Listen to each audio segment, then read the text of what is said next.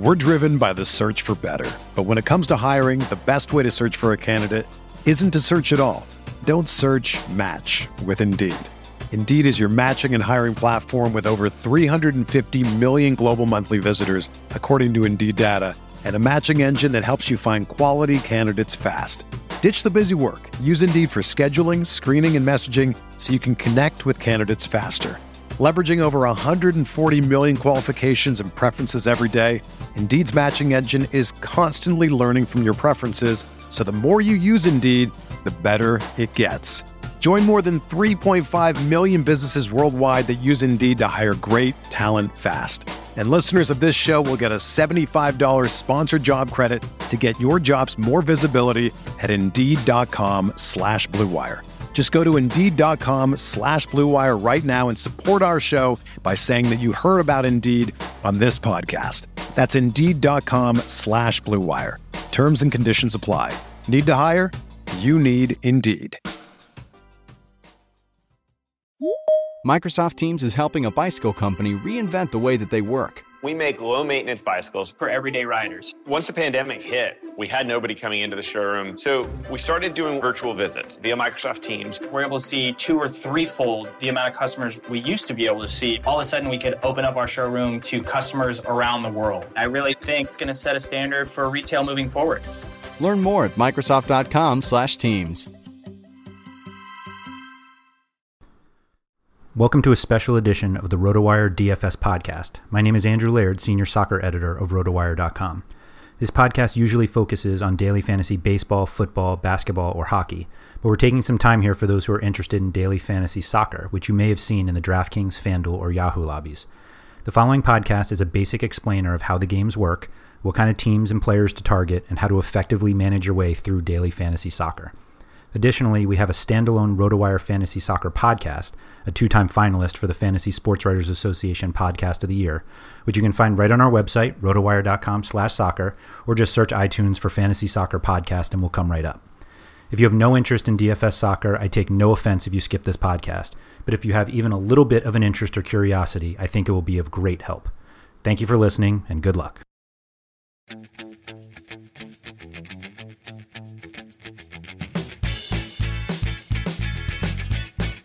To me, this is the primer for people that may play daily fantasy, don't necessarily know a lot about soccer. Yeah. And coming in, you go, okay, who's going to score the goal and stacking the offensive? Like, I know they're going to come in, and then we want them to stick around. This is the Fantasy Soccer Podcast from RotoWire.com, your premier source for fantasy sports. For player news, rankings, projections, and the best fantasy soccer stats around, please visit rotowire.com/soccer. And now, here are Andrew Laird and Jordan Cooper. Hello and welcome back to another episode of the RotoWire Fantasy Soccer Podcast. My name is Andrew Laird, Senior Soccer Editor of RotoWire.com. This is a bit of a different podcast than we usually do. I am joined right now by Jordan Cooper, who is going to be heard quite regularly on this podcast from here on out. But today we are going to be discussing getting into DFS soccer. So those of you who are regular listeners of this podcast probably know everything we're going to say, but I think we're entertaining enough that you could keep listening. But really this is meant for people who play DFS in other sports and are kind of interested in playing soccer or play soccer every so often but want to get a little bit better. But Jordan had this great idea and we're going to jump right into it. So first off, Jordan, welcome for the first time for quite a while. Right, and you can't assume that people listening that have been listening for a while know these things. I think it's the type of, you want to listen to this podcast, and if you don't know any of the stuff that we're talking about, then that's the reason why you've been losing. Fair enough. That's probably. And also another thing is that I don't know for the 2 people out there that are actually fans of Mike Gottlieb, he's not gone. Correct. We're actually just expanding our offering this year, so don't worry, there will be plenty of Mike as well. But we've gotten some very good feedback over the last 2 years that we've been doing this podcast, and one of the consistent ones is just that we would do more of them. So here's more. But like I said, for those who are kind of getting into DFS soccer, there were a number of things that Jordan want to talk about. He came much more prepared than I was. He has a list of topics that he wants to discuss, which is very unlike what Mike and I do. So already it feels like we're increasing the value of this podcast. But it's very unlike what I normally do. I mean, for the normal podcast, I won't have any notes. Mm-hmm. Maybe I'm not sure if this is going to end up being better, but we're going to try.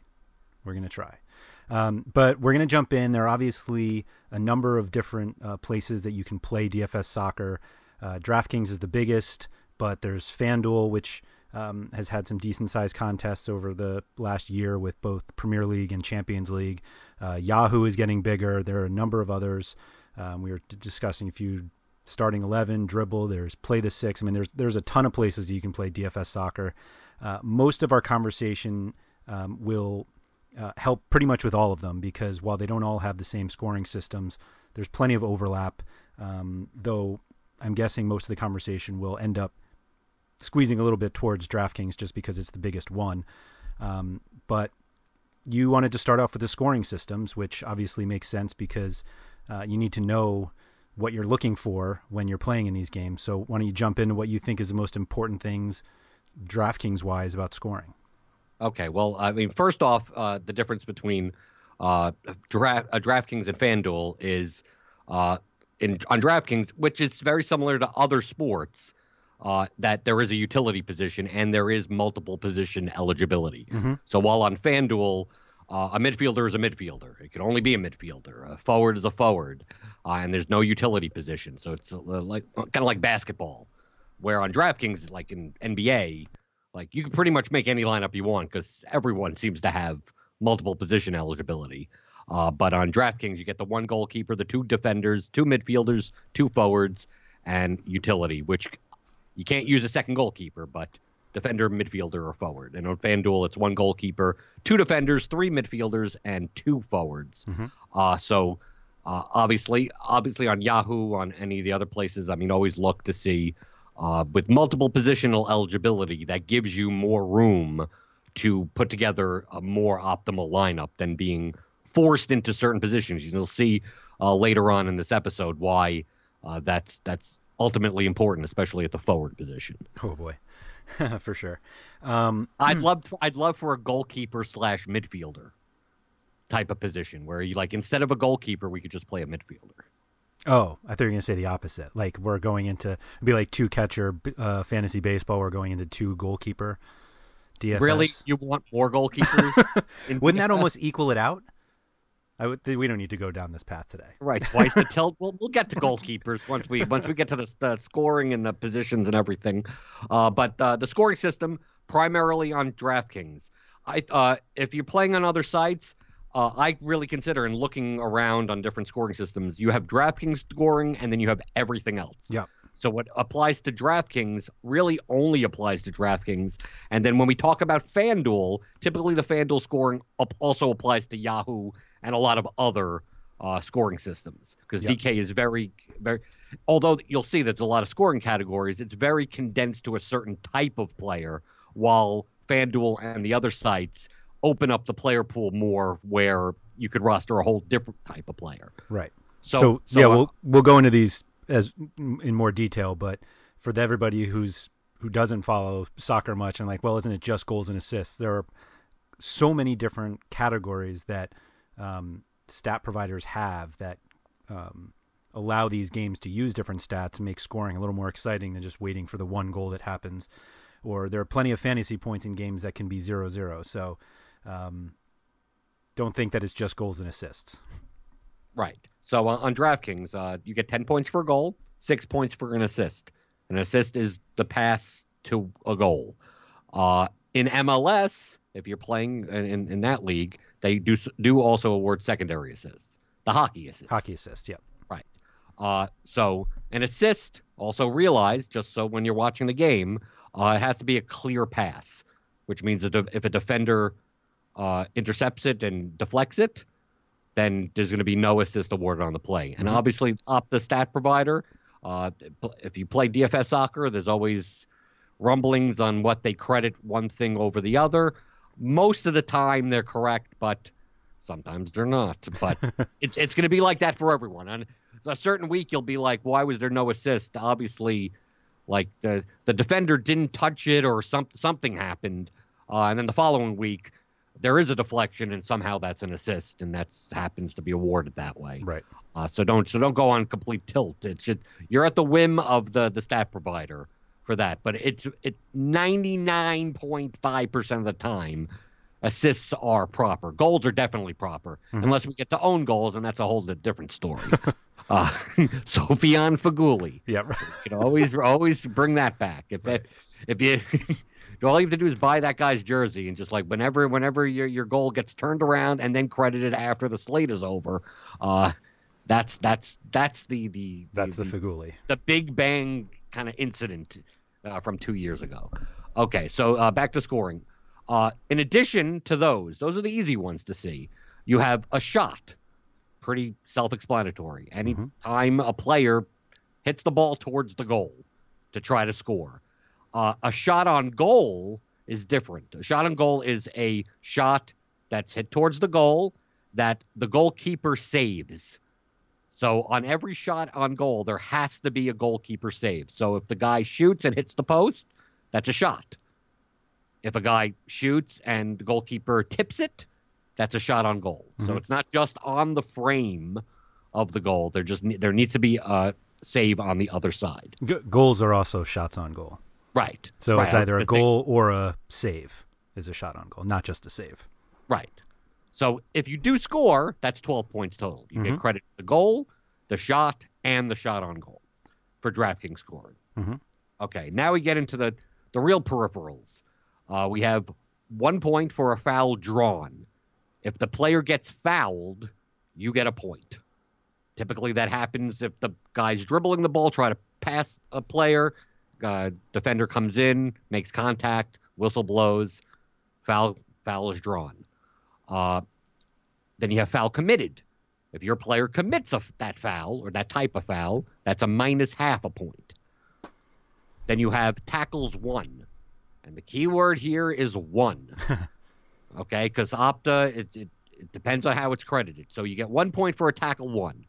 And a tackle won is defined by if your player slides in to get possession of the ball and either gets possession of the ball, hits it to another one of his teammates that gets a possession of the ball, or the ball goes out sideways, like if it goes out of out of bounds, and their team doesn't have to retain possession for that. That's the one that sometimes gets credited and sometimes doesn't. That's an iffy one there. It's an Opta, whatever, sometimes. But that's the technical definition according to Opta. So just because a guy goes in, if he gets the ball and then the opposing team gets possession of it, that's a tackle, but it's not a tackle won. Right. So you don't get credits for just flying all over the field, tackling people. Then you have a 0.5 point for an interception. And that's if basically your player gets in the middle of a pass between two opposing players. Then you have the most important one, and you'll see why, 0.75 of a point for a cross.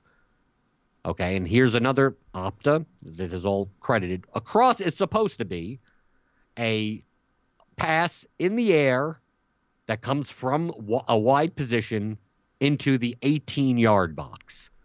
So if the guy's on the side, you'll see this in soccer all the time. The guy's on the side, and then a bunch of his teammates are up, and his forward is up there, and the guy hits the ball into that area to hopefully, his teammate gets a head on the ball or a foot or something like that. That pass that's in the air into the box from a wide position, that's a cross, and it counts for 0.75 of a point. And then the final offensive stat is for defenders, you get 3 points for a clean sheet, which means their team doesn't give up a goal, but the defender has to play at least 60 minutes for that to be credited. There's also negative points for yellow cards, 1.5 points for -1.5 for a yellow card, and for red cards. There's not, other than fouls, there's no negative points for positional players. Then for the goalkeeper, you get 5 points for a win. If their team wins, and the goalkeeper's played at least 60 minutes, they get 5 points. They get 5 points for a clean sheet, which is a shutout for if you watch baseball or any other American sport. So if they don't give up any goals, they get another 5 points. Then they get 2 points for every save. And like we said before, a save has to come from a shot. And that will be the offensive player will get the shot on goal. Goalkeeper will get the save. And then goalkeepers get -2 for a goal against. So basically, it's kind of very similar to MLB DFS, where a strikeout negates an earned run. So for goalkeepers, they give up a goal, a save negates the goal against. But obviously, if they give up a goal, they're not eligible for the 5-point clean sheet. Their defenders aren't eligible for the 3 points clean sheet bonus, but they can still get the win. So if a goalkeeper can give up 5 goals, if the team wins 6-5, they get that 5 points for the win. So that's DraftKings. Yes, that's DraftKings scoring. Now FanDuel scoring and all the other sites. I'm going to quickly go through them because there's a lot more minuscule scoring for those scoring systems. You get 15 points for a goal, 7 for an assist, 5 for a shot on goal, but you get no points for shots. So if your guy shoots the ball and there's no save, they don't get any points for that. 3 points for a chance created, and we could probably explain what a chance created is, but we don't have 45 minutes. No, it's very simple. Very simple. It's a pass that leads to a shot. So if your player passes it and the next player shoots it, that's a chance created. The shot does not have to be on goal.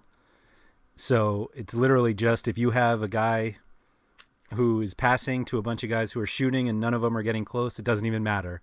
You get a chance created every time. Theoretically, a shot is considered a chance. And so that pass is creating that chance. Yeah, but sometimes I've seen it depends on how far away from goal it is. Sure. Because you see 30-yard shots. I'm sorry. Yeah. Right. That's what I'm saying. That's why I said it could take 45 minutes to explain. Or a header that goes over, the end line and not even close to frame. That's never considered a chance created either. But that's technically a shot. Like on DraftKings, the guy that headed the ball is going to be, that's why. Why do you think I said it's kind of a weird? It has to be a normal pass into the 18-yard box area. It doesn't even have to be in the box, but like a corner that gets headed by the center back and it flails away. The center back gets credited with a shot, right? That's but not the a chance corner created. is not a chance created. Huh? I didn't realize that. Right. No wonder I'm losing. I think it also has to be, although that example you just gave negates that, but I believe it has to be a fairly quick shot from receiving the pass. Like you can't pass to somebody and have them dribble 10 yards and then take a shot. That's not creating anything. Look at all these qualifiers. You said it was so simple, and I'm like, no, it isn't. Yeah, very simple. Right. Okay, more on FanDuel. You get 2 points for a tackle. It should be tackle 1. FanDuel calls it a tackle, but it is tackle 1. 2 points for a block, which is if a defender blocks a shot, not a pass, because if you intercept the pass, that's 1.5 points. Then you get 1 point for a clearance, which a clearance comes from a pass. So like a defender will be credited for a block if they deflect the ball on a shot. But a clearance is when like a cross comes in and a defender heads it away or kicks it away.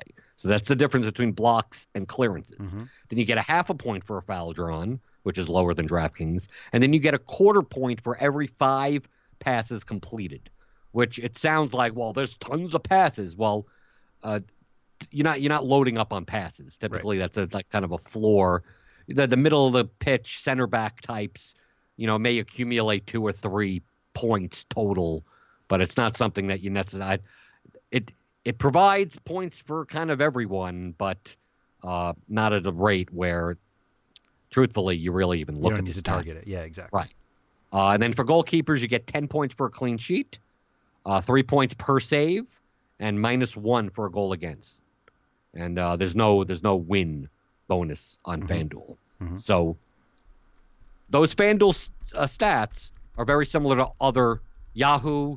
They count all of these other kind of defensive peripherals, and that's why you'll see that on DraftKings, while defensive peripherals barely get you anything, that's why you don't typically take defensive type players on DraftKings, while on FanDuel, defensive type players are completely the top ones are actually sometimes better than the offensive players. Right. Yeah, I mean, the Yahoo scoring is obviously not exactly the same as FanDuel, but they basically, the point of both of their scorings and a lot of other sites is just to increase the player pool of guys that you would play, which is why you get more points for interceptions and tackles. And while, so they want to do that so that your defensive players are more valuable, or rather valuable enough that you would consider them. Whereas DraftKings, because of one key stat, you likely will never consider them. Right. Unless you need a punt play, it's a short slate, that type of thing. And on that note, I actually think opening up the player pool is worse. It's certainly, as weird as it sounds, it's more variant. Right. That's the better place. If you play DFS in other sports, it makes it so that so many players are fractionally close to each other that you could pick nearly anyone. I mean, I've said that on FanDuel. Other than forward, practically, you could. I mean, in the defender position on DraftKings, I mean, it's a lottery. You could eliminate half of them, but then you still have you could 40 defenders, and you just look and you go, who happens to be the one that clears 18 shots this game? Because it's going to be one of the two central defenders. Yep. But one could have 18 clearances and one could have 2. Mm-hmm. And then the next game it could flip flop. So you're looking at stuff. That's what I mean by better or worse. Typically, not even variant, but predictive and non-predictive. Mm-hmm. And I think for daily fantasy, as opposed to the season-long game, the more predictive it could be, I don't want to say easier, the more skillful it is. Yep. That you could pick certain matchups and certain conditions where you're more sure of what's going to happen rather than where, okay, who gets goals? Yeah, you could semi-predict that. You go, who's most likely going to score? But who's going to be the most likely to block shots and get tackles? Like, you're going to say, okay, the defensive midfielder from this team, but they could get 28 points, they could get 4 points. Right. In the same game. And you could play the game twice, and it'll be both. You could get both results. Yep. It's not the type of thing where you put on DraftKings, if you put the two teams in the same matchup 10 times, the range of outcomes between those 10 times for the types of players that you want to get is not going to be that wide. Yep. There's not going to be a game where the 5 out of the 10 games, a center back gets 28 points. Right. Like, it'd be 1 out of 10, if that, if he scores. And if he doesn't score, then 3 points for him. 5, something like that. Right. So why is DraftKings different? Why is it different? Well, they set up their own scoring system. I don't know. No. I mean, what makes them different? That was an attempted segue into the cross conversation. Oh, crosses are the most predictive stat that there is. And that's why on DraftKings, even last year, they had to nerf the scoring for that because it became almost too simple. Mm-hmm. And for the people that knew what they were doing, especially when they had the 11-man rosters, where you could just load up. I miss those days. Where you literally don't care about goals. Mm-hmm. Like, I'm rostering forwards that as long as you're playing wide, like, I don't care. You're going to rack up, 8 crosses. It's like 8 crosses and a couple of tackles and a shot. Like, that is a goal. Welcome aboard. Right. But we're giving away exactly, this is how you have to think when you play DFS soccer compared to other sports, where in NBA, you're looking for like minutes on the court type of thing. You're looking for, the pace of a team. Fast-paced teams, more points could happen in the game. So this is very similar to that, where Teams that cross a lot are going to be more predictive. Teams that play through the middle and don't cross a lot are going to be much more variant. You're not going to get a lot of those floor peripheral points off of crosses where you're looking at the team going, they're favored, but you're not even sure if you could take any of them because like you're playing for goals at that point, which could be a great GPP strategy. But if you're looking for safety, you're kind of looking around going, I don't know, there's no one on Arsenal to take, like that type of thing. Right. The cross is definitely the foundational stat for building cash lineups. Right. For DraftKings. For DraftKings, correct. Because nobody else, no other site cares about crosses. Right. So now if you're getting into soccer and maybe you watch, once every 4 years during the World Cup, like, okay, I'm going to get involved in the Premier League and Champions League.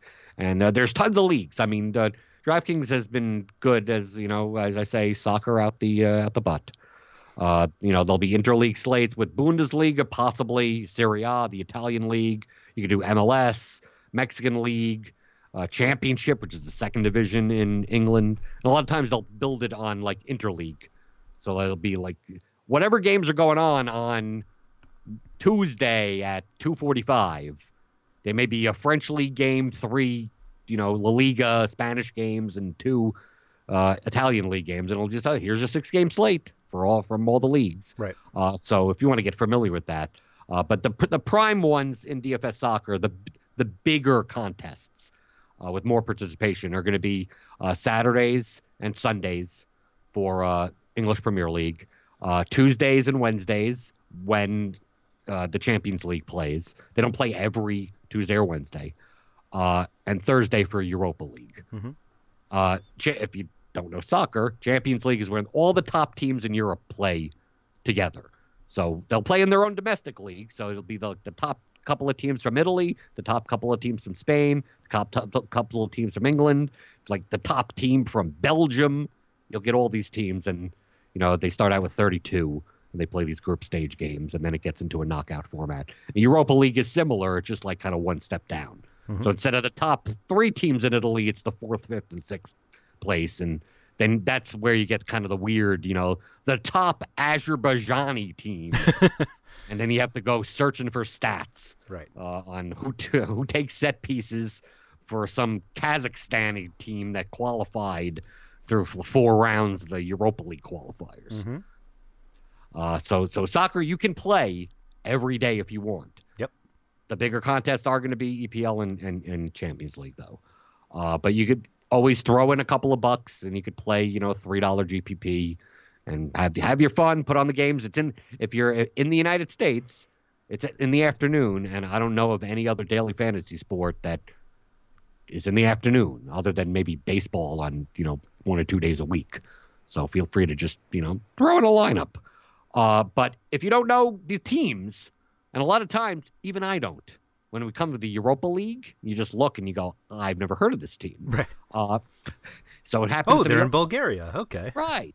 Or even teams that come up from the lower leagues into the top leagues, and you're not as familiar, or there's a lot of rotation. The squad is turned around. They sign 4 guys and 3 guys left or whatever. The first place to check out, and it's very familiar in any other daily fantasy sport, is obviously the betting lines. They're sometimes called the Vegas lines, even though it's not centralized in Vegas, but whatever. So I go to oddschecker.com, which will give you a swath of different betting sites and the lines for them. But I mean, you could do Bovada, you could do any Paddy Power, especially the English ones, Ladbrokes or something like that. But the 3 main ones to look at, and this is from a general perspective. Like, don't just look at these and go, I'm done, I've solved it all, and then just put together lineups. But just to get a sense of where the public is and what the betting lines are, you're going to look at the money line, which is similar to any other sport. Done, like minus 140, minus 380, plus whatever. The only difference is that in soccer, there's also a line for a draw. So always put that in perspective, that you may see lines that kind of just don't add up to each other. You'll go, how could both be underdogs? How could it be plus 140 for one team and plus 180 for the other? It's like you start saying, I'm going to deposit as much money as I can because I can bet on both sides and win. In soccer betting, a draw is a loss because you have to bet the draw. Right. So it's not like a wash in other sports where if there happens to be a tie, then it's just a push. Then you have the total, which similar, you get the money line. You'll see, minus 135 at 2.5. Which means, the over-under, 2.5, 3, 2. Remember, it's soccer. There's not that much scoring, okay? Right. If you see over-unders of 7, that means it's going to be like the Germany versus like your high school team. Yeah. Like it's going to be one of those games. Which, by the way, the difference between other sports, especially American sports are primarily a closed system. Baseball, basketball, football. Like it's all parity. So like while one football team could be the winning Super Bowl team versus the team that got the first draft pick, in soccer that's a normal game. Like the top team in the Premier League versus the last place team in the Premier League is going to be favored more than any American football game the entire season. Yep. Like you may look and go, oh, so-and-so is favored by 20 points. It's like, no, like Man City versus Brighton is going to be more than that. Mm-hmm.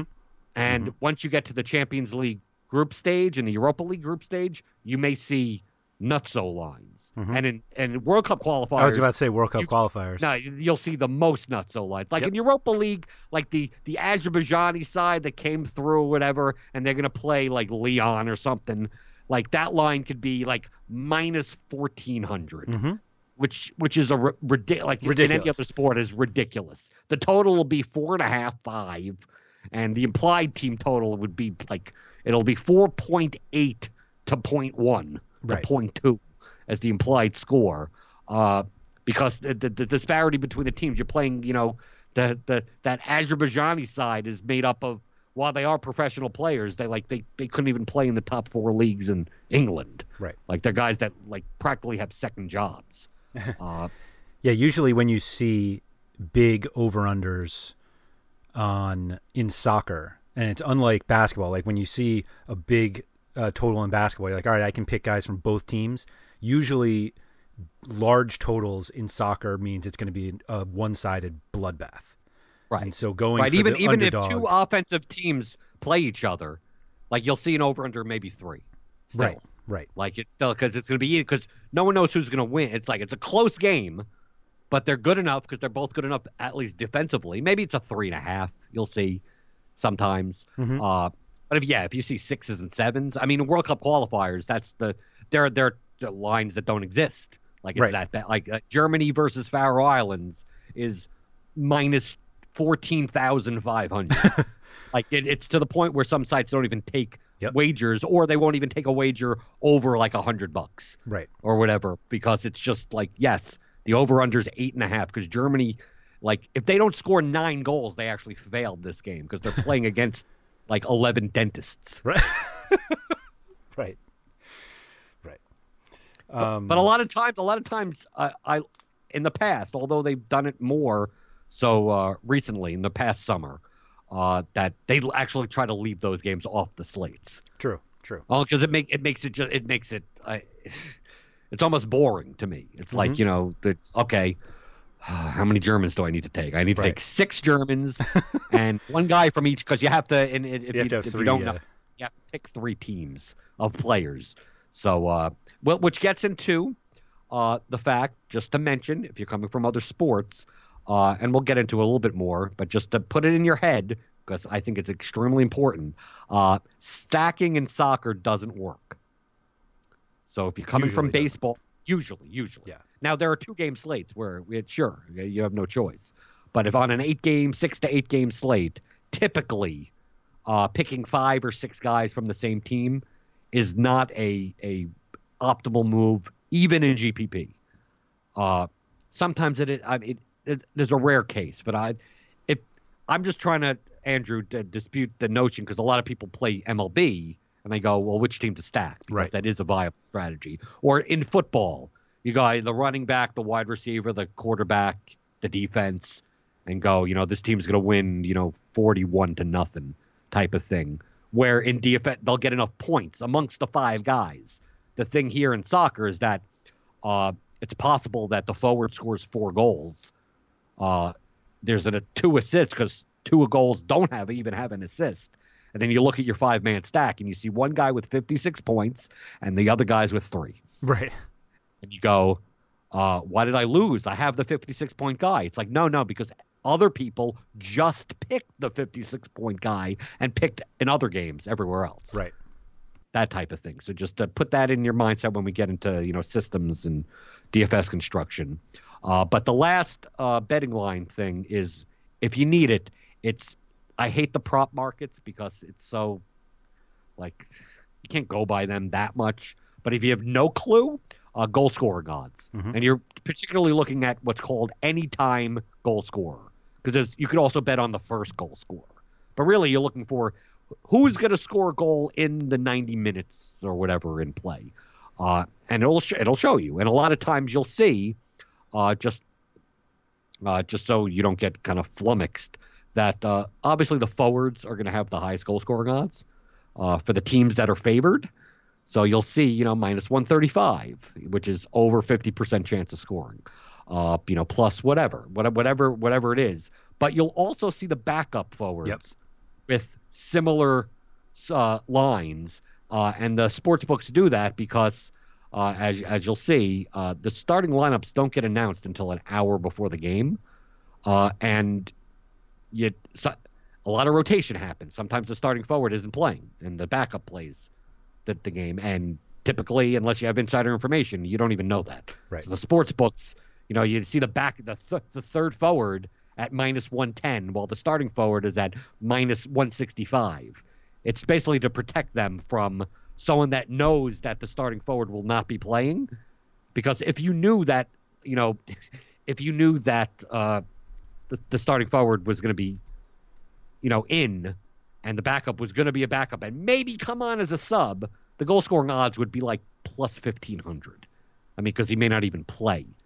But if they set the lines that way and you knew beforehand, it's like, okay, you're picking the forward of the favorite team and getting 15-1 odds on it. They're not going to let you do that. So you will see a lot. Wow, especially on heavily favored teams, you'll see half the guys, the top 10 people, will be even money or better to score. But it's like, no, 6 of those guys aren't even playing. But if they do play, they're in a good position also, and that's very kind of semi-different from other sports, maybe closer to NBA, where a point guard is a point guard. If the backup point guard is playing, and the starter isn't really going to get that many minutes, their value goes up. Right. Because the point guard is a point. I mean, they're gonna run the point the same way they do in any basketball game.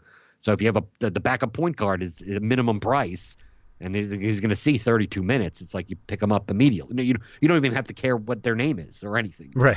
Doesn't even matter what team they're on. If they're on an underdog team or a favorite team, you pick that up in half a second because, obviously they're going to get enough floor peripheral points that, it's definitely worth it. So that's very similar to what you'll see in soccer where, the backup's in. It's like, well, they're still playing the same system. So as long as this guy, whoever's playing fullback for this team, is most likely going to see this many crosses, no matter who's in. So you'll see that when starting lineups come out for DFS construction, a lot of it focuses on, is there a backup fullback playing? Because typically they're priced down. Yep. So anything else, Andrew, with betting lines, just to get a sense of, if you never heard of any of these teams, and you're like, I'm going to put together a lineup, who are the teams to pick from, at least, to get started with? I think that's the best place to go to just from the start. Yeah, totally agree. Yep. I think you covered it. Okay. And then the second layer of that is team mentalities in general. Now, specific teams have specific mentalities and specific systems. So this is why I've heard a lot of people in NBA say that watching the games actually helps. How the rotations happen, things like that. Soccer, it works the same way. That watching the games, you could see how the team plays, because that if you don't know soccer, you're looking, they're just knocking the ball around. It's like, no, there are specific formations and strategies and whatever. They're going to play down the middle, out wide. Are they going to do a lot of target crossing? Are they going to try to get in the box? Like that type of thing, where obviously some things are more valuable in DFS than other things. Mm-hmm. But in general, in soccer, I think unlike other sports, when you say home field advantage, typically that just means like, the intangible crowd type of thing. Like, in baseball, it's not even, you don't even have home field advantage. You have, it's a ballpark factor, but both teams get, maybe for the pitcher, but it's the crowd type. There's no change in mentality. Like, they're going to play football. They're going to play basketball. I don't see, like, the Warriors aren't going to we're going to change the way we play because we're in Miami. And it just so happens, it's a basketball court. It doesn't really matter. But in soccer, the common parlance for soccer is that teams that at home are looking to get 3 points, which is a win, and you're looking to get 1 point on the road. So if you could do that as a team, you typically win the league, okay, or at least towards the top. If you could win all your home games and draw all your away games, you're good. Mm-hmm. So the home team typically plays more offensively, while the away team typically plays more defensively. Right. Regardless, because you'll see even on semi-lopsided matchups, the Man City versus Brighton, like Brighton is going to at least try to score at home. Like Brighton at Man City, like they're going to bunker. Right. Like, Man City is going to look to destroy them at home. But Man City isn't that. They want to win that game. That's obviously if they only got 1 point, that would be 2 points dropped. But Man City wouldn't be the end of the world if they just drew against Brighton at Brighton. Right. So Brighton may come out and let's at least try to score. Let's get a 1 goal, even if it's on a counter or something. While away, Brighton just holding on for dear life, no matter what. And you'll see that throughout the course of the league. Maybe not as much in the Premier League because of the money. Teams have gotten a little closer to each other in skill level. But definitely in France, PSG versus whoever's at the bottom of the table, like that type of thing. PSG is going to play like they're at home in every game. Right. Like there's no not playing at home unless they're playing like Lyon or Monaco, right, or one of the really top teams. But the 16 teams underneath that, like that, every game is a home game. Barcelona, unless they're playing Real Madrid and Atletico Madrid, every game they're playing like it's a home game. Right. So it doesn't matter. You could, they're away, so maybe I don't take Messi. It's like, no, I'm sorry. Like, it doesn't care if they're home or away. Looking at the betting lines, favorite versus underdog. Here's the thing for DFS that makes it the complete opposite of basketball. And it's something that was the first thing. These are the types of things that I wanted to point out for this podcast of people that, knowing the concepts. Because when I went into the NBA, I'm like, okay, who's the team that's going to blow out the other team? I want to pick players from that team because I'm thinking like soccer. And then I looked and like, no, you don't want anyone from that game. I'm like, why not? They're going to blow them out. It's like, yeah. And if they're up by 30, all the people that you roster aren't going to get any minutes on the court anymore. Yep. In soccer, there's only 3 substitutions. So unlike most baseball, obviously you come out, you're gone. But in soccer, that's the same thing. 11 guys start, and there's 3 substitutions. And once you're out, you're out. But typically the substitutions, if a guy comes out at a half, that's early. Most of the guys that start the game are going to finish the game. Mm-hmm. And if they're up by 4, they have no problem scoring a 5th goal. Right. They have no problem scoring a 6th goal. They may let up a bit. Obviously, if they're up by a ton, maybe the forward comes out. But by the time the forward comes out, when they're up by 6 goals, you already got a hat trick from them. So who cares? Type of thing. So when you look at the lines, you want if one team's going to blow out another team, those are the main guys to look at. Mm-hmm. That's where the goal, from a predictive perspective, you could predict that there's going to be goals from that team in that game. Who's most likely going to score them? Then you look at who plays for the team. The games that are closer, who knows what's going to happen? That's very much match flow based. Lopsided games with heavy favorites, you don't necessarily have to worry about match flow because the match flow will be one team will have 80% possession and the other team will be holding on for dear life. Right. I mean, it's going to be the whole game. The away team, the underdog team, is just going to try to counter. Basically, we're going to try to hit the ball up when we get the ball back, and hopefully our fast striker can get on the end of it and nick a goal or something, or get a set piece or something. The underdogs in those games, there are situations where you would take it, depends on the slate or whatever. Typically, you're not rostering anyone from, right? Because they're not going to be in an attacking mentality. And for DraftKings, pretty much all the scoring is attacking. Mm-hmm. So FanDuel, all the other sites, that's where you take the set. It's so counterproductive. On FanDuel, it's what team's going to get beat up. I want the goalkeeper and the defenders, right? Because they're going to be clearing and blocking and all that type of crap. Exactly. But on DraftKings, you want the teams that will be attacking the most. Then you'll also see, even in the betting lines, you'll see some like, I thought this team was great and this team is not that great, and how come it's like predicted to be a counter? You always have to worry about consider form and rotation. So form just means, are they playing well? Because in soccer, unlike I think other sports, especially baseball could be up and down. I mean, you get certain hitters that may be slumping, but teams that have lost 3 in a row are looking to grind out points in their next match. Right. Their goal is to not lose, not right, necessarily to win. Right. No matter, they could be a 6th place team. It could be, Liverpool. It could be Southampton. But if they've had a string of bad results, the bad loss and they lost to Burnley or something, and it's 2 losses in a row, they may not be high flying the next game. Mm-hmm. They may just look at it like, let's get down to basics. We'll win 1-0, even though we're up against a crappy team. So always look at form and rotation, especially for the top teams that will also be playing in the Champions League or the Europa League, but also understand in domestic leagues there's also cups. So like the whole, the FA Cup in England is like all the teams in England play a tournament. It's similar to the NCAA tournament, but it's played during the season. Right. So you'll see it's like, oh, I'm playing EPL next week, and it's like, where's the slate, DraftKings? It's like, no, because that weekend was marked by the FA as an FA Cup weekend. Mm-hmm. So you'll see Liverpool play, some team from the 5th division and whatever, and then DraftKings may actually have slates for that. But typically in those matches, they put in like backups. Right. Like the easier the matchup, like top teams will rotate players in. But sometimes they leave certain players in for those matches. Like you may have 1 or 2 playmakers that are in for those.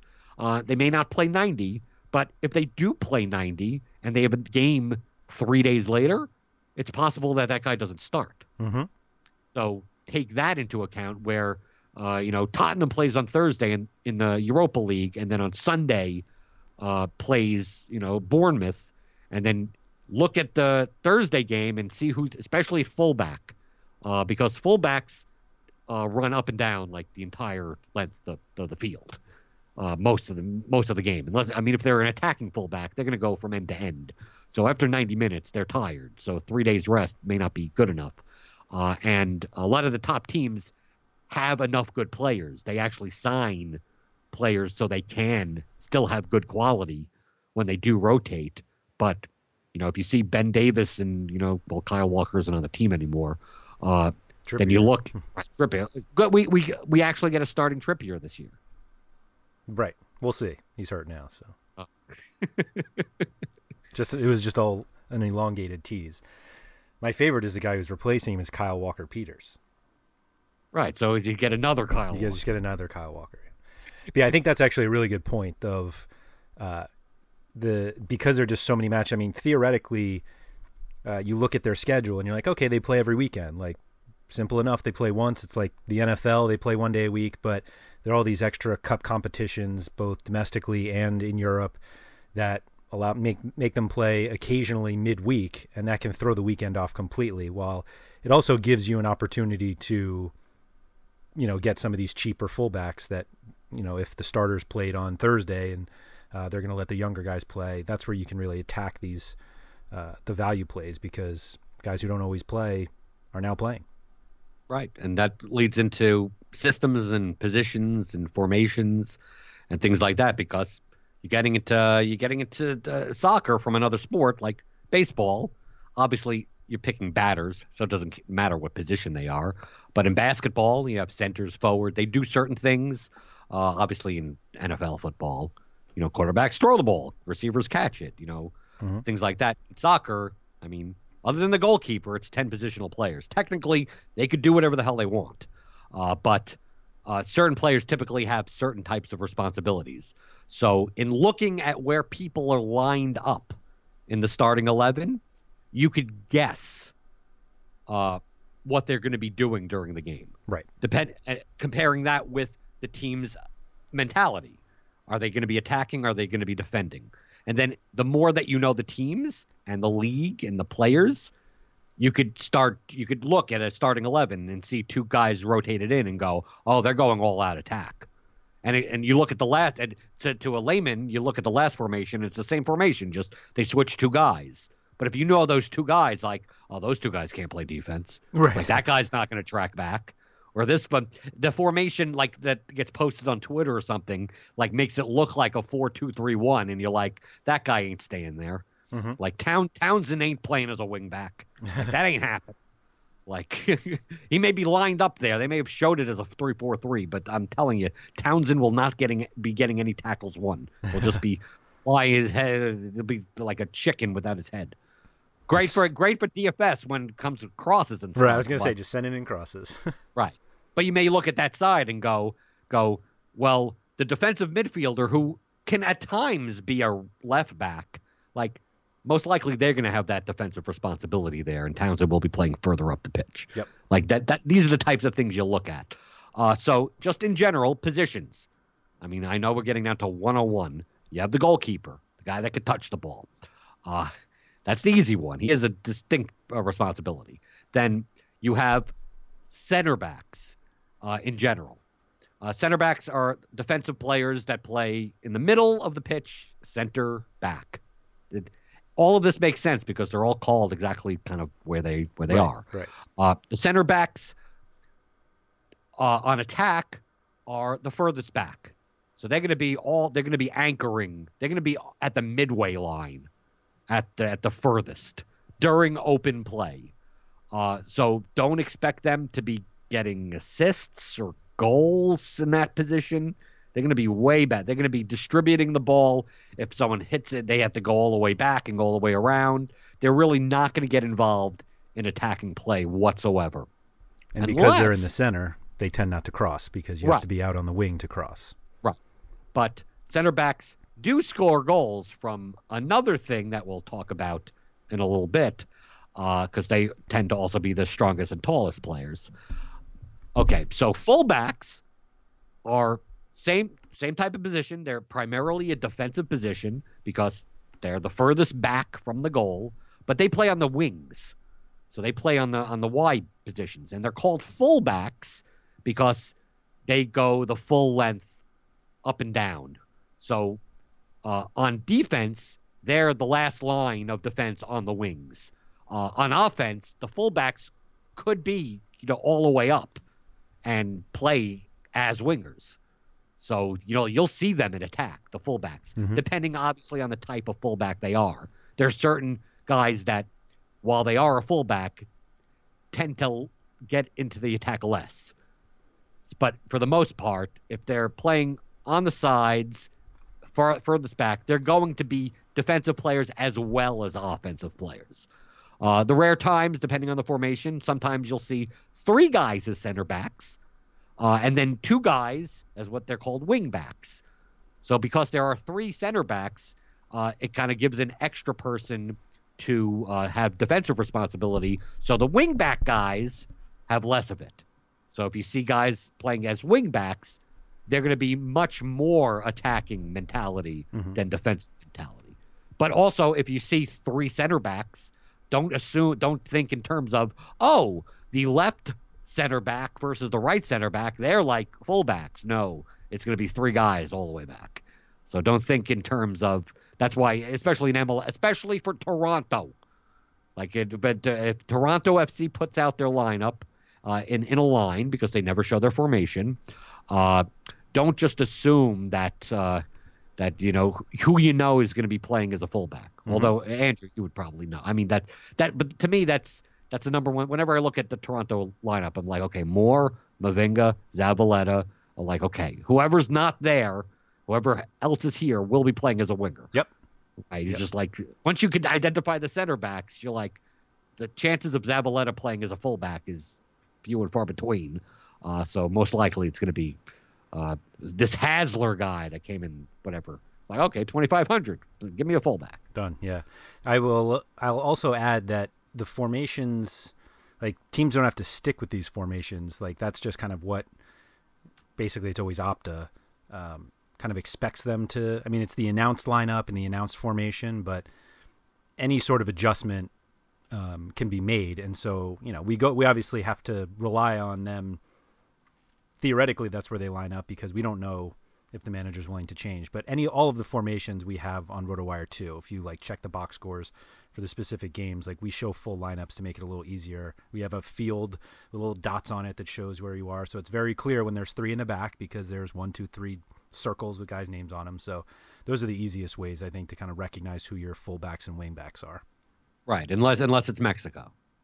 Right. We don't have Mexico. We actually don't have MLS either. We just have the 5 Euro leagues, which should help for the interleague slates that don't include championship and obviously all the Premier League stuff. Right.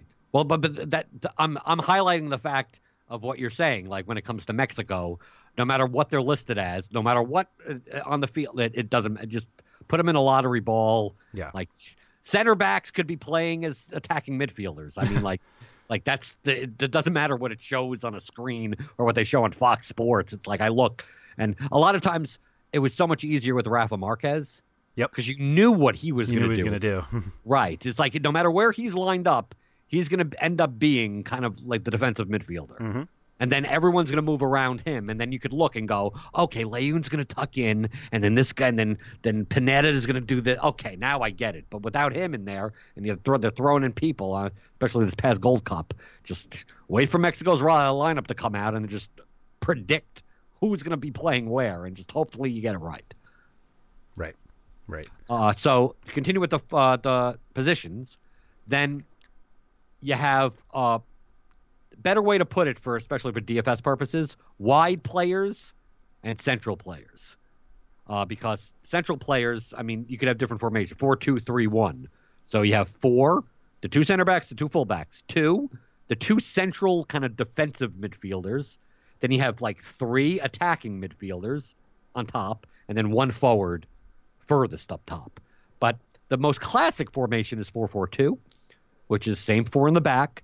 Then you have 4 in a line, 2 centrally, 2 on the wide, and then 2 forwards up top. Sometimes those forwards could mix around. Sometimes one forward will play on top of another forward. Mm-hmm. Sometimes they'll play sometimes you'll also have another popular one is 4-3-3. So you still have the 4 in the back, then you have 3 in the middle, and then 3 on the top. And looking at each of those formations, you could kind of get a sense of how they're going to play. So, for instance, on DraftKings, because crosses are so predictive and they provide the most floor, you can really only cross from wide positions. So a central midfielder, even if they're playing as a central attacking midfielder, is most likely not going to be generating crosses. They could be generating shots. Obviously, they get an assist and goals, but most likely they're going to be playing centrally. The guys in a 4-2-3-1, the 2 guys on that 3, those are more likely going to be crossing the ball. The fullbacks are more likely to be crossing the ball. Those 2 guys, especially if there's 2 in the back, sometimes you'll get a 4-1-4-1.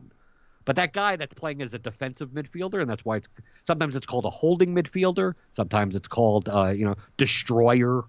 If like Conte or someone like that. their whole role is to break up play.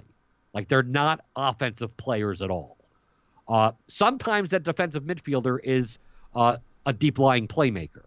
So they're there to anchor. They're playing kind of as the point guard. The problem is that their passes are 40 yards from goal. So although they are playing as, quote, the point guard, most likely 3 passes are going to happen before the goal from their first pass that they'll never get an assist. Right. Or they rarely get assists. Or sometimes once in a blue moon, they end up late in the box. Like, they come out of nowhere because he's going to be unmarked because no one's expecting him to come up. And he'll score a goal. And that's when you also get what's called box-to-box midfielders. A lot of times you'll see that on very heavily attacking teams. I'm thinking in terms of someone like Aaron Ramsey. Guys that typically play deep but come up all the time. Mm-hmm. Like Cesc Fabregas would be considered a box-to-box midfielder. Pogba. They have no problem. Right, Pogba is a box-to-box. They're never going to be wide, so they're not getting crosses and stuff like that. But they're going to all box-to-box midfielders will be the most active players. They will get defensive peripherals. They will get offensive peripherals. They will cause fouls. They'll commit fouls. They'll get, everything in between. Defensive midfielder is pretty much just going to get tackles and interceptions and every once in a blue moon an assist type of thing. That's why if you look on DraftKings, they're typically priced low. Right. Because their floor is like 2 or 3 points. But a box-to-box midfielder, they're much more active. And when in doubt, especially on short slates where you have to pick, you can't just pick all wide players. The 2 things that you should always look at is when in doubt, play a wide player. When in second doubt, play someone that's going to be the most active. Mm-hmm. The most likely because you're going to be active enough to get points in some regard. Okay, so central midfielders, wide midfielders. Sometimes they're called wingers. Then you have forwards. There's multiple types of forwards. And the type of forward, I think this is very important. This is why watching the games or looking at the stat sheets after the games, you could go through, even on RotoWire, and take a look at how the game played out. There are a lot of multiple types of forwards. Sometimes poachers versus, trequartistas. There's Italian names for certain positions. But I think the 2 main ones, just to really simplify it, are target forwards and shooting forwards. Target forwards are typically big guys that are going to try to get on the end of a cross. So they're big guys. They try to head the ball in. Like they're not going to get the ball at their feet and run at people, right? And shoot with the they're the ones that are going to be 6 yards from goal and get their foot on a ball that goes in from a fullback that crosses the ball. So in the Premier League, someone like Christian Benteke, he's the first one that came to my mind. Right, he's a quintessential target forward. Olivier Giroud is a target forward, even though Arsenal doesn't play that style. Typically the lower sides in the Premier League will have like the Mercy, Mbakanis, those type of guys. They're target forwards. Yeah. Shooting forwards are guys that, while yes, they can get on the end of crosses, their main skill is to get the ball in the center and take someone on and shoot.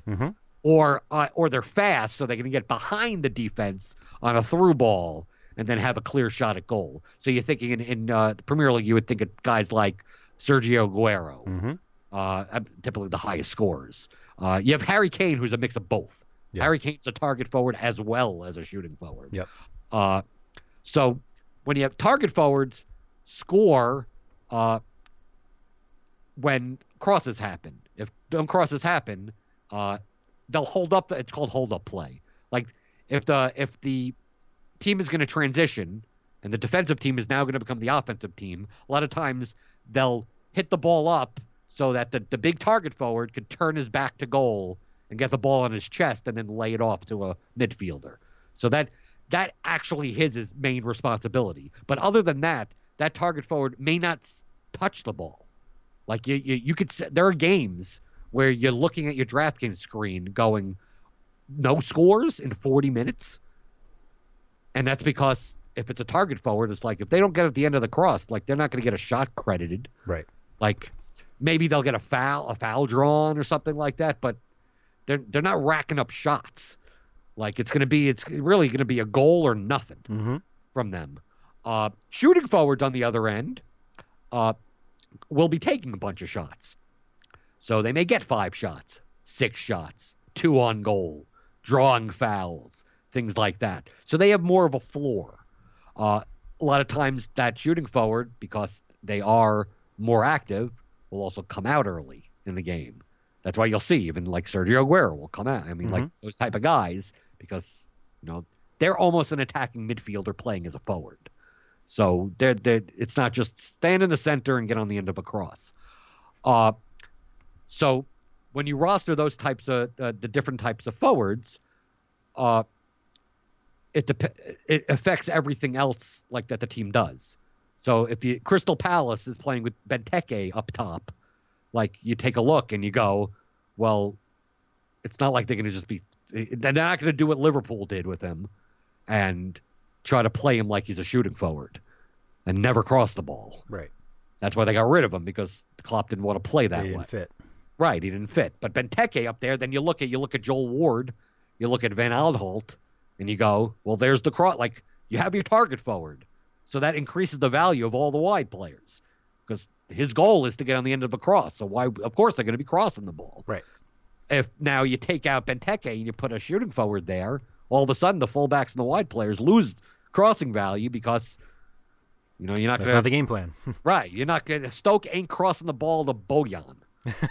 Okay, like the 5'6" guy up top over there. But they have 6'8" Peter Crouch, and if he's in, there you go. Right, but that's what I mean by looking at the difference. You go, oh, Stoke didn't change anything other than they switched Bojan with Crouch. It's like, no, now that changes everything of how they play. Like that one small change, it looks to you, changes everything. You go from one game you wouldn't even consider a Stoke fullback, which you barely consider as it is, to like, oh, I 3,800, I got to take him because there's going to be 7 crosses from that side of the field. That type of thing. People do love their Glenn Johnson, though. Yeah, well, I mean, when he's cheap. Ugh, stop. But that's the point about looking at lineups, because, I mean, one of the biggest things with soccer, which I think is probably the biggest variable that the other sports don't have, is we find out lineups so late. I mean, basketball, they obviously can change up to the very last minute, but you have a fairly good idea of who's going to start, whereas in soccer, we get 60 minutes between when the lineups are announced, and some teams are even a little slow. The Premier League, they're always like clockwork, but when you start to get into MLS or even some of the other European leagues, they can get a little slow, and you basically have 60 minutes to build your lineups. And if there's one guy who all of a sudden you get your cheap fullback or your cheap wingback, that opens up, that could totally change the way you've built your lineup throughout the entire week, because now you have all this extra salary to play with, and now you can upgrade in so many other positions. So it's one of those that not only is that time so important, but it's also not worth playing if you're not going to be around for that hour before lineup lock, because so much can change. You're going to be at such a significant disadvantage, even if all of your guys are starting.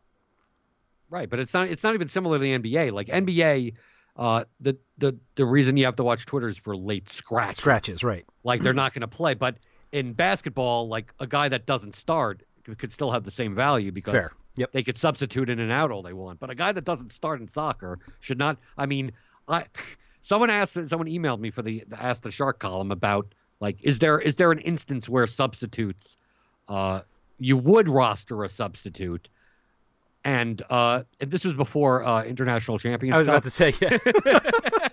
They threw that right back at you. We'll show you when you can. Right, we'll show you by having preseason slates where no one plays for more than not even the goalkeeper. You can't even get a clean sheet out of Peter Cech or something. Right. Whatever. I didn't play any of those slates for that very reason. I'm like, come on. Yeah. They have 11 substitutions and they make them all at the half.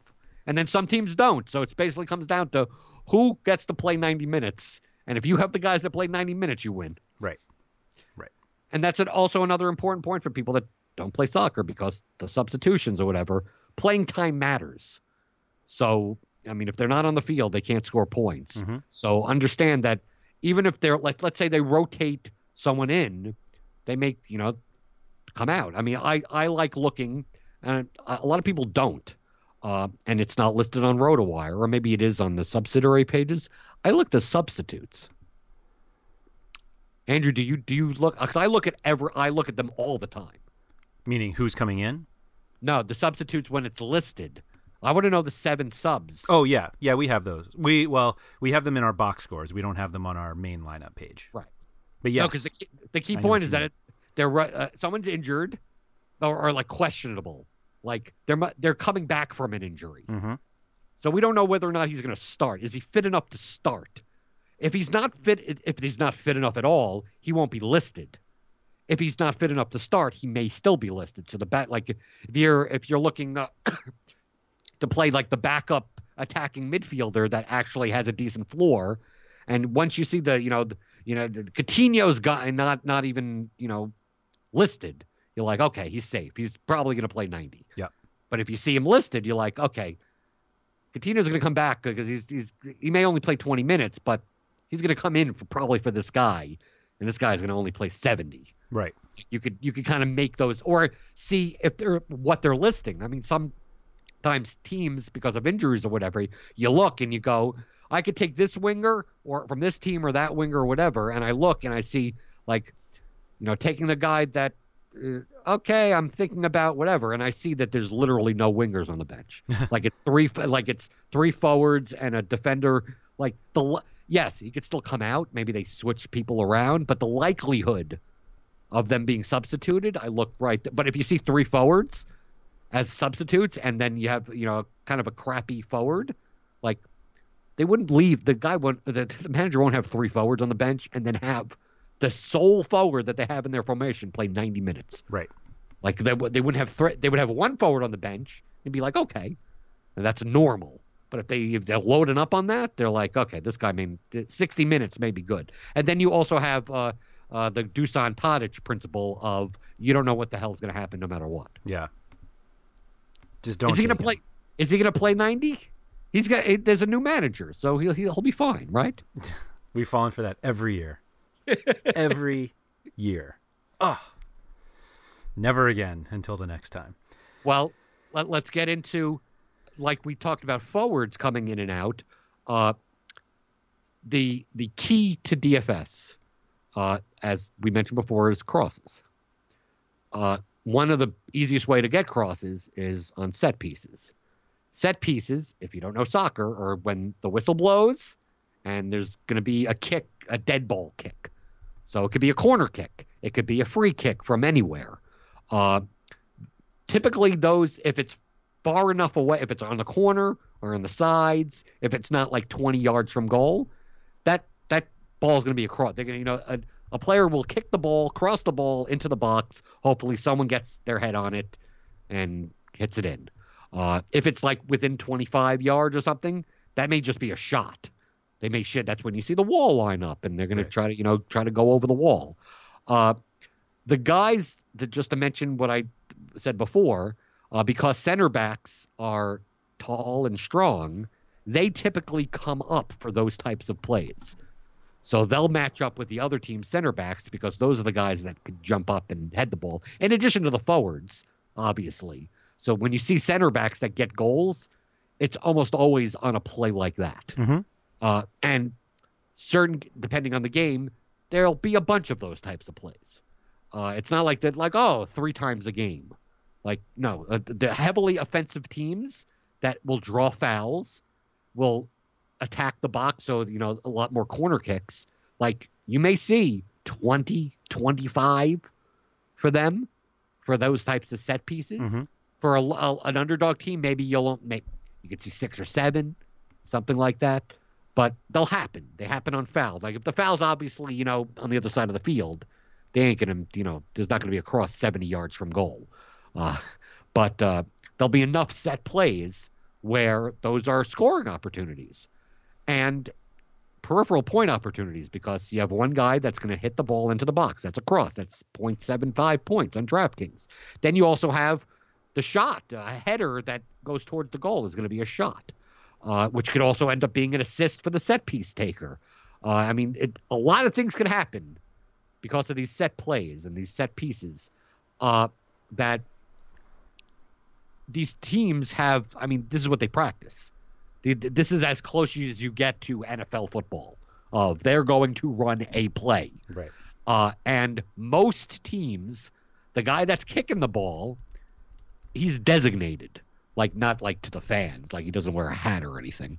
But there's one guy that's going to be responsible for those to deliver the ball into the box. Sometimes it's two.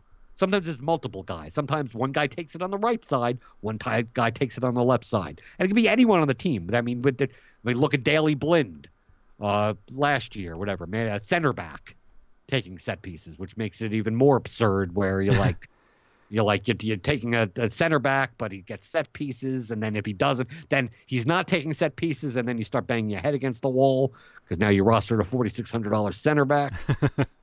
But because of that provides the stability. That's the predictive stuff that we were talking about, the floor. So each team has these people that are responsible for those types of set pieces. So they become more valuable because, take Swansea last year. I mean, it's not the good team. Typically, it's not even the good teams. The good teams, you have the opposite problem of three guys could take it. Three guys could do it, yeah. Right, and then they all cannibalize each other's value. But you take, Dimitri Payet last year or Sigurdsson. Like Sigurdsson's the classic example of Swansea ain't a great team at all, but he is their team. So not in addition to him being the best in open play, he takes literally every set piece. Every corner, every free kick, even if he's shooting or indirect or anything, he's taking them all. So if Swansea's at home playing against another kind of semi-crappy, it's an even game, it's like there's going to be 20 of these. And it's just a matter of, do you want a goal is worth 12 points on DraftKings. Like Gylfi scores a goal in points every game. Right. As a floor, as like when he has a 6-7 point game, we load that's when you start throwing stuff and going, what happened there. But I mean, in addition to the goal, I mean, he could show up with a 34-point game. But you're like, Swansea. But you look at a Chelsea and you go, I can't take anyone. They could be favored and you could take no one because everyone's priced up and you have to you don't know who's going to be taking anything. So you're going to be playing for goals. And that's kind of one of the cores of DFS soccer, especially when you're playing like double ups. GPP is obviously you could do whatever the hell you want. Anything could be a viable strategy.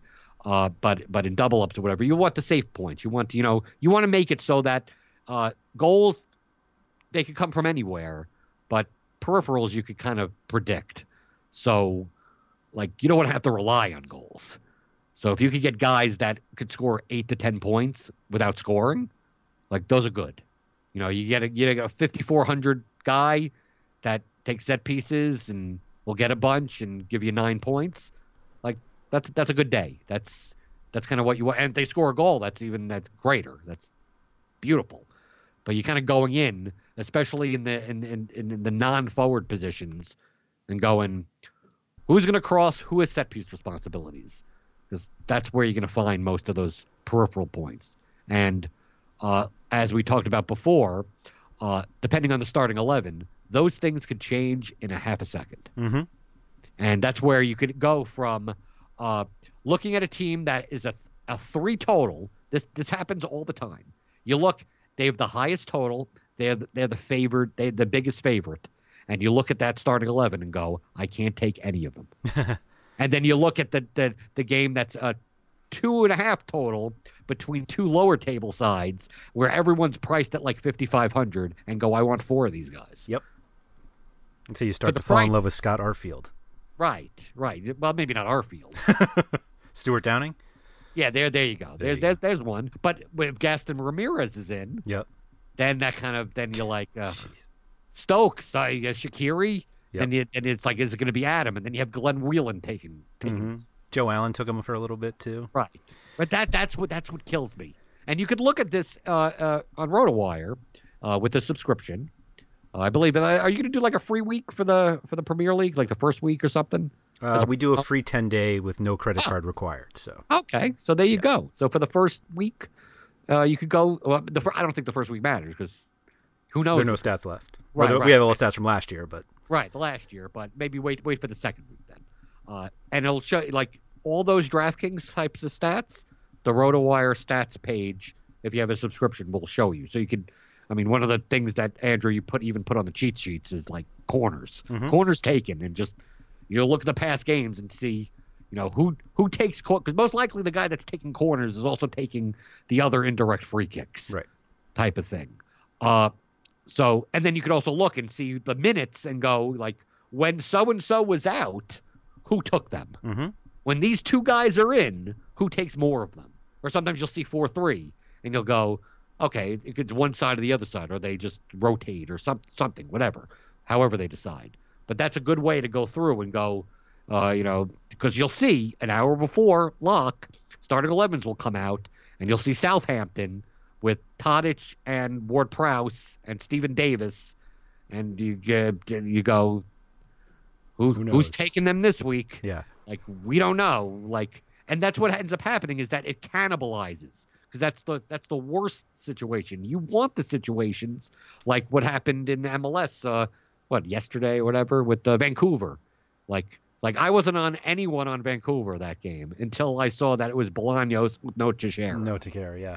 Right, and I was like, well, when they're both on, they both take set pieces, and they're both 7K, and they're not worth 7K when they're both splitting them. Right.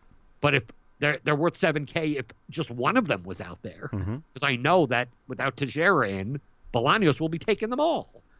So I'll take them, and they give it to me. But that changes your entire lineup construction. That's the whole point of, like, an hour before lock, you look, and you go, how does one guy being in and out change everything? Because that's where you get to the Arsenal situation, where it's like, Ozil will be taking set pieces, but Sanchez does take the free kicks that go on goal, and then Ozil half the time it's a short corner. So then, it's like, okay, then Oxlade-Chamberlain is in. Man United I think was worse last year. Yeah, Man United, Mata or Mkhitaryan, yeah, Blind. Rashford was taking corners. Yep. Right. And it's a different. You couldn't tell, and they'd all be in. The problem is that if you could look at the starting 11, and then, like, if Rashford wasn't in, if Mkhitaryan wasn't in, if, like, you take all these guys, if Blind wasn't in, and you just see Mata there, you're like, well, I got to take Mata now. Like, he becomes a core play, even in a game where Man United is at home and favored. Right. And same game they put out, and then it's all of those guys. You look and you go, I can't take any of them. Like, it's the only. I don't know of any other DFS sport where, like, it's the same game. It's just like you take one guy out, and all of a sudden, like, you go from I'll take 4 of them to I'll take none of them. Right. And the same. It just depends on the lineup, type of thing. And it's only because of cannibalization. Only if one guy was cheaper than the other. We had Wabi Kazri. Oh yeah. Last year, at the end of last year, where people had stupidly didn't take him for Sunderland, because he played earlier in the year and then just didn't play for who knows how long. Yeah. Right, but he would always take set pieces when he does play, and he came in. That Moyes actually gave him a chance to play, and he wasn't in with, like, anyone else. He wasn't in with Januzaj. Like, if he was in with Januzaj, Honeyman, and Barini, all the guys where, like, maybe you would think by looking at that lineup going, okay, Kazri is going to be on set pieces, but you at least have some doubt. Like, there's a bunch of other guys that have taken them that maybe he doesn't get them back. But that lineup, like, 2 weeks to go in the season, like, it was just him, and everyone else is like, no, none of these guys are taking those plays. And then Wabi Kazri for 3,800 puts up like 23 points. And it's just, you take him out and you put Januzaj in, I may not play any of them. Like, now I wouldn't even play Januzaj. Yeah, no way. Right. It's just a matter of, like, you're certain. And Sunderland was at home, and they happen to be slightly favored, which is a rarity last year. And it's like, okay. The same thing happens with forwards. Like, you take a look at, like, the classic example, even this coming year for Bournemouth, is whether or not you play someone like Jermaine Defoe. The shooting forwards, like guys like Aguero or even Firmino, those type of guys that play for favored teams, Kane, like, you could always have some type of case for taking them because they're playing for good teams that are favored. They're going to score goals. Defoe always plays for crappy teams, and he's a shooting forward that's short, He's not. He's like 5'7". Right. He's not getting on the. He's fast and he shoots well, but he's playing. He's playing on a side that, especially last year, Sunderland. Bournemouth tend to attack more regardless, but for Sunderland, Sunderland only have 20% possession, so Defoe is he'll get four chances an entire game, and those 4 chances may not even turn into shots. Sometimes it'll turn into 4 shots and you'll get 4 points. Mm-hmm. Sometimes it'll turn into 3 shots and you'll get 1 shot on goal, and sometimes it's a hat trick. Sometimes he gets 4 chances and scores on 3 of them. Right. But other than that, you look at his game log, it's 1, 1.5, 3.5, 42, 3, 2. It's just all because that's the type of forward that he is. So in looking at how much they're worth, those type of forwards that are boom or bust are good GPP plays. Right. And depending on the price, cash plays if they're very cheap and you need a punt type of thing. So obviously we all know in DFS, the cheaper that someone is, the less they have to do to make value. Mm-hmm. So I don't mind, if a guy like that is playing, if it's 2 crappy teams playing against one another, and they're playing one of the younger kids that is that type of player, and they're 3,800 at forward, if they only get 2 points, that doesn't really kill you. Mm-hmm. But based on the matchup, maybe they do score 2 goals. For 3,800, maybe you take the risk, but at 8,000, you don't. Right. The same way with set piece takers. Last year, Charlie Adam was never a bad play when he was in. Only because he was so cheap. Because he was so cheap, right. Right. Maybe he won't be taking set pieces, but he does go box to box, and he probably will come out at 70th minute, regardless. But if Stoke is at home and favored, I'm going to take for 3,800, 3,200 in a midfield spot, especially if you look at your construction and you're there's no other midfields to take other than 2 stud midfielders that you're going to put in your midfield spot and utility spot. You're I need a 3,200. You either take a center back or you're taking a midfield punt, and you're I'll take Charlie Adam. Mm-hmm. Who knows? If he doesn't have set pieces, he'll get 3.5 points. But for 100, not a big deal. Right. But if he has set pieces, it's possible he puts up a 21-point game. So, but those are the types of situations where, for teams that have too many of those types of players, where you get in a situation where it's hard. You're making a GPP play, even trying to pick who you think is going to take set pieces, right? Yeah, I mean, we've definitely said this on a previous podcast, but your cash considerations, you're looking at each player and thinking, how many points is he going to score without a goal? And for GPP, you're thinking, who are the guys who are going to score goals? And that's your biggest difference in building those lineups. Right. From a 1-to-1. And also, also getting back to stacking or whatever, there's not enough goal scoring in soccer generally, where when you stack for GPP, if you're going to take 4 guys, you want 4 goals, right? But you need 4 goals from each one of those. The guy if you get a goal out of each of those guys and you get 12, 12, 12, 12, you can find another player in another game to get 12 points in peripherals. That's not that big of a deal. That's your best case scenario. If you get goal, a lot of times it's one guy that gets 2 goals, another guy that gets an assist, and the other guy gets 3 points. And it's for the price of that 4th guy, you could have gotten a set piece taker from a favorite team that's got 15 points in peripherals, that it wasn't worth it to take the 4th guy. If anything, the GPP strategy for soccer is to fade the favored goal scorer for the next guy. Mm-hmm. So on a team like Man City's a perfect example. They have everyone. Their whole team is a GPP team practically, where everyone's going to take Aguero, so I'm going to take Gabriel Jesus. Mm-hmm. They could be slightly lower owned. Or I'm going to fade both of them, and I'm going to take David Silva and Leroy Sané, or Sterling, or something like that. you wouldn't take 5 of them. Like, they're not going to score that many goals that all of them are going to make value because they're all going to be expensive. So you're going to pay them. You're going to pay each one of them. You're going to have to pay for 1 goal. And it's not like baseball where if one guy goes off, the stack is worth it, type of thing. So that's why, like, obviously when you get down to short slates where it's like 2-game slates, then obviously that's in play. There's only so many people you could choose from. But in 5-game slates, 8-game slates, like a lot of times the highest favored whatever team, you take one guy. Maybe to me, a stack is a midfielder and a forward. Or defender, a 3-man would be a defender, midfielder, right, or something, a defender or a defender and a goalkeeper. Mm-hmm. That's a stack, a type of thing. But it's very rare that you take the goalkeeper, the defender, 2 midfielders and a forward. Like you're not going to get enough points in an 8-game slate where there aren't better values because they're all going to be, if they're that favored, they're going to be all be priced up, and they're not going to all make value. There's going to be one guy that makes value, a guy that goes half value or whatever.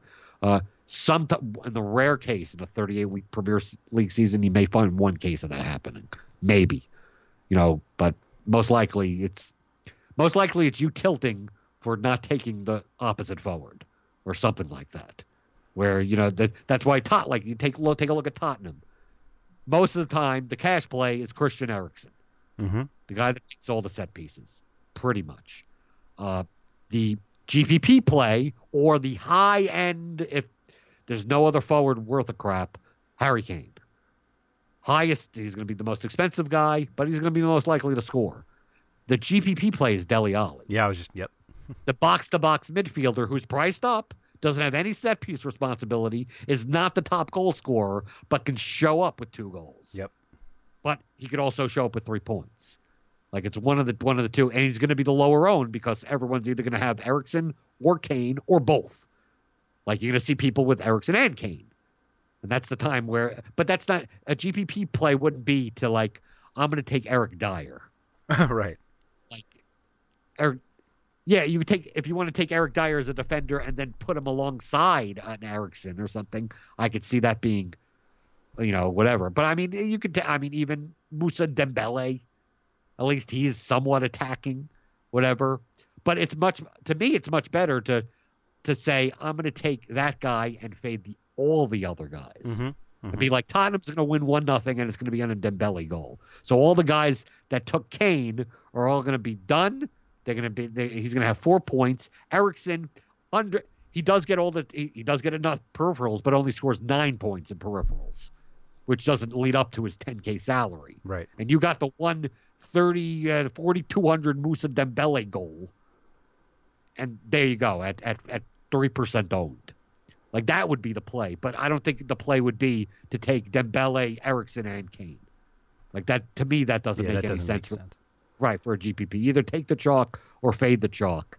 One of the two. But it's a stacking mentality. Or I could see taking the defender. Taking a set piece play, set piece taker and a center back. That's a GPP play. Especially in a bigger field. Like I wouldn't do that on small interleague slates when the contest sizes are like 300 people. Right. But for a Champions League or whatever, like Sergio Ramos in the Champions League, that's a GPP play, a center back that could score. Those type of players. But you also take because most likely they're scoring, Gary Cahill. You take Gary Cahill alongside whoever's taking set pieces for Chelsea. Right. Like that, because how else is he most likely going to score? It's going to be on a set play because he'd never be that far up unless it was on a set play. So I could see that being a GPP play, especially when they're cheap and you need a punt.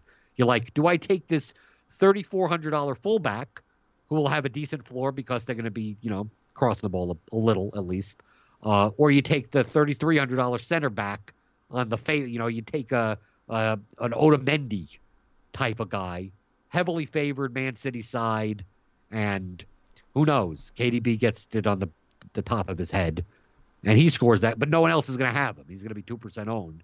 Because anyone that's taking Man City players is taking all the attacking guys. Yeah.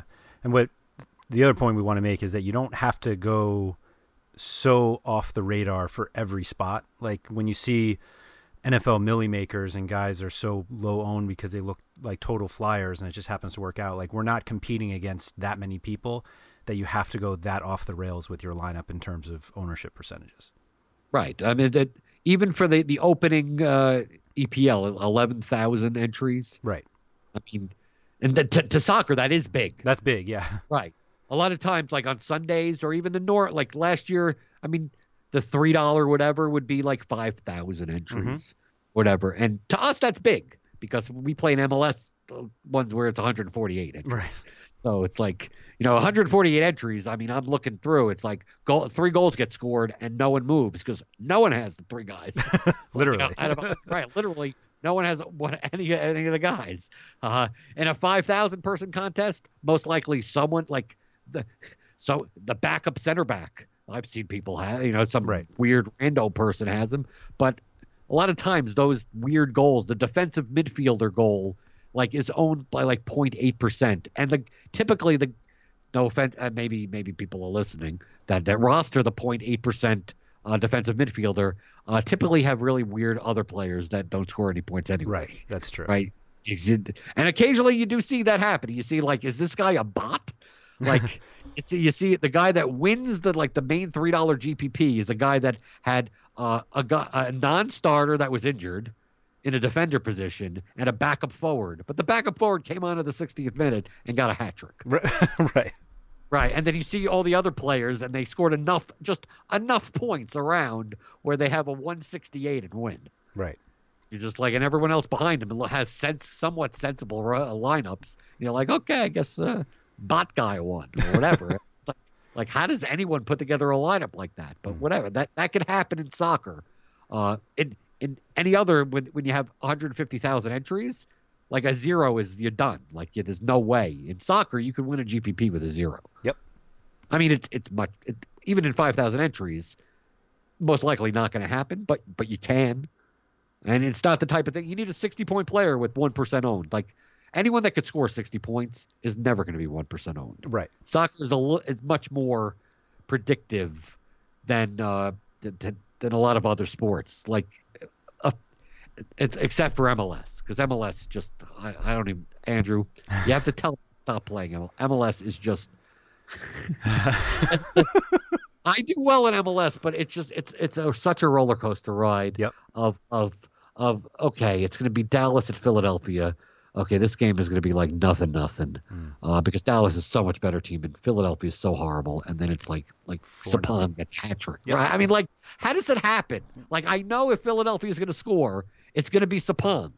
Like, he's the forward, obviously. But in this game, but they're playing against Barcelona, and then but it's MLS Barcelona, so that means that, like, you would think that Messi scores 18 goals, but it turned.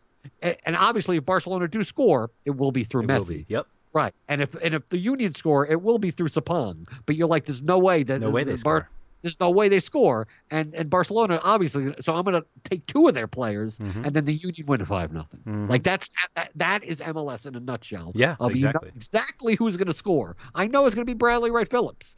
I know it's going to be Fernando Adi. I know who's going to score in all these games. The problem is that no matter how favored they are, they lose 4-0.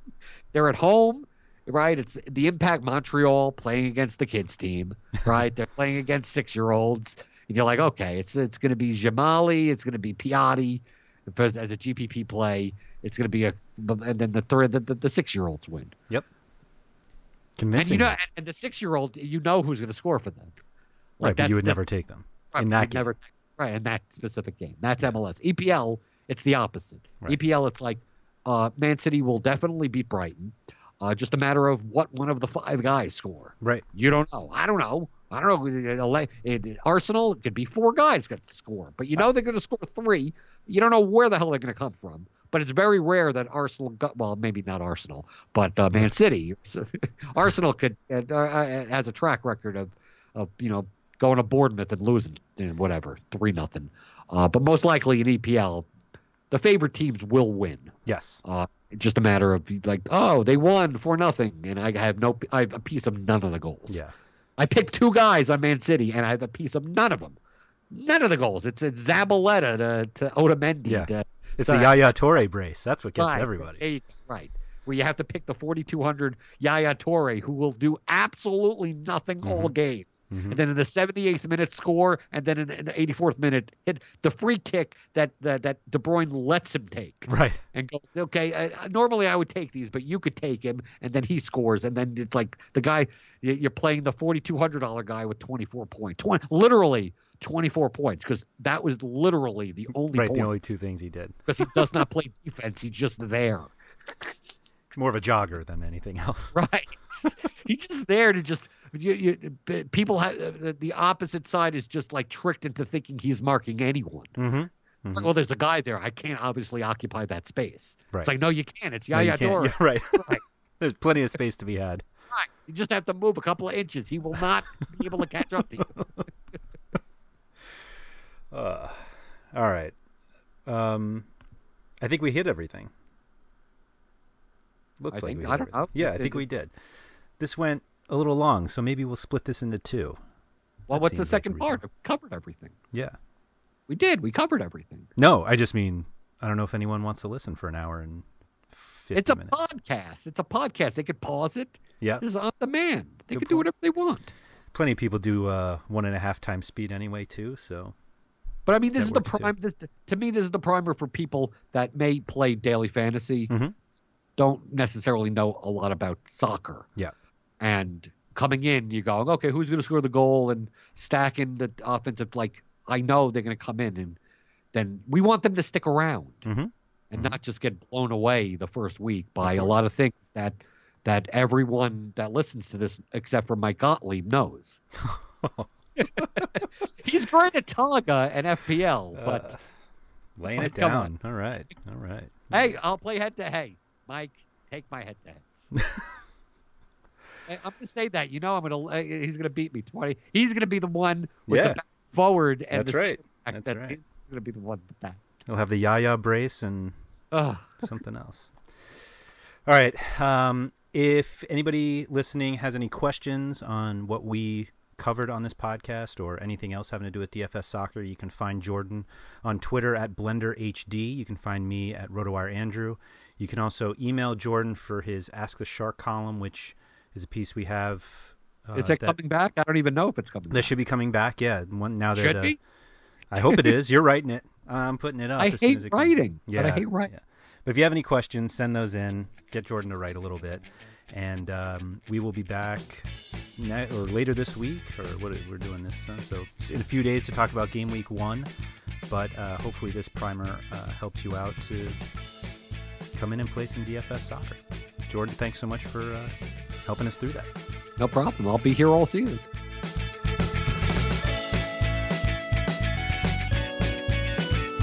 Thank you for listening to the RotoWire Fantasy Soccer Podcast. For more great content, visit rotowire.com/soccer.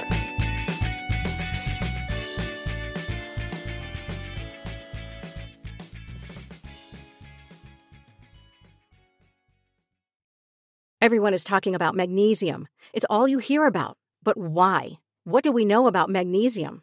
Well, magnesium is the #1 mineral that 75% of Americans are deficient in. If you are a woman over 35, magnesium will help you rediscover balance, energy, and vitality. Magnesium supports more than 300 enzymatic reactions in your body, including those involved in hormonal balance. From functional medicine doctors to mental well-being and female hormone experts, we all know that magnesium is the one mineral to improve all aspects of well-being and health. But which one? Magnesium Breakthrough from Bioptimizers, the trusted choice recommended by leading experts with 7 best-absorbed forms of magnesium to ensure your body receives the support it needs for overall well-being. Go to bioptimizers.com/balance today and use code BALANCE10 for 10% off. Support your journey to wellness at bioptimizers.com/balance. Magnesium Breakthrough from Bioptimizers, your foundation to optimal health and vitality.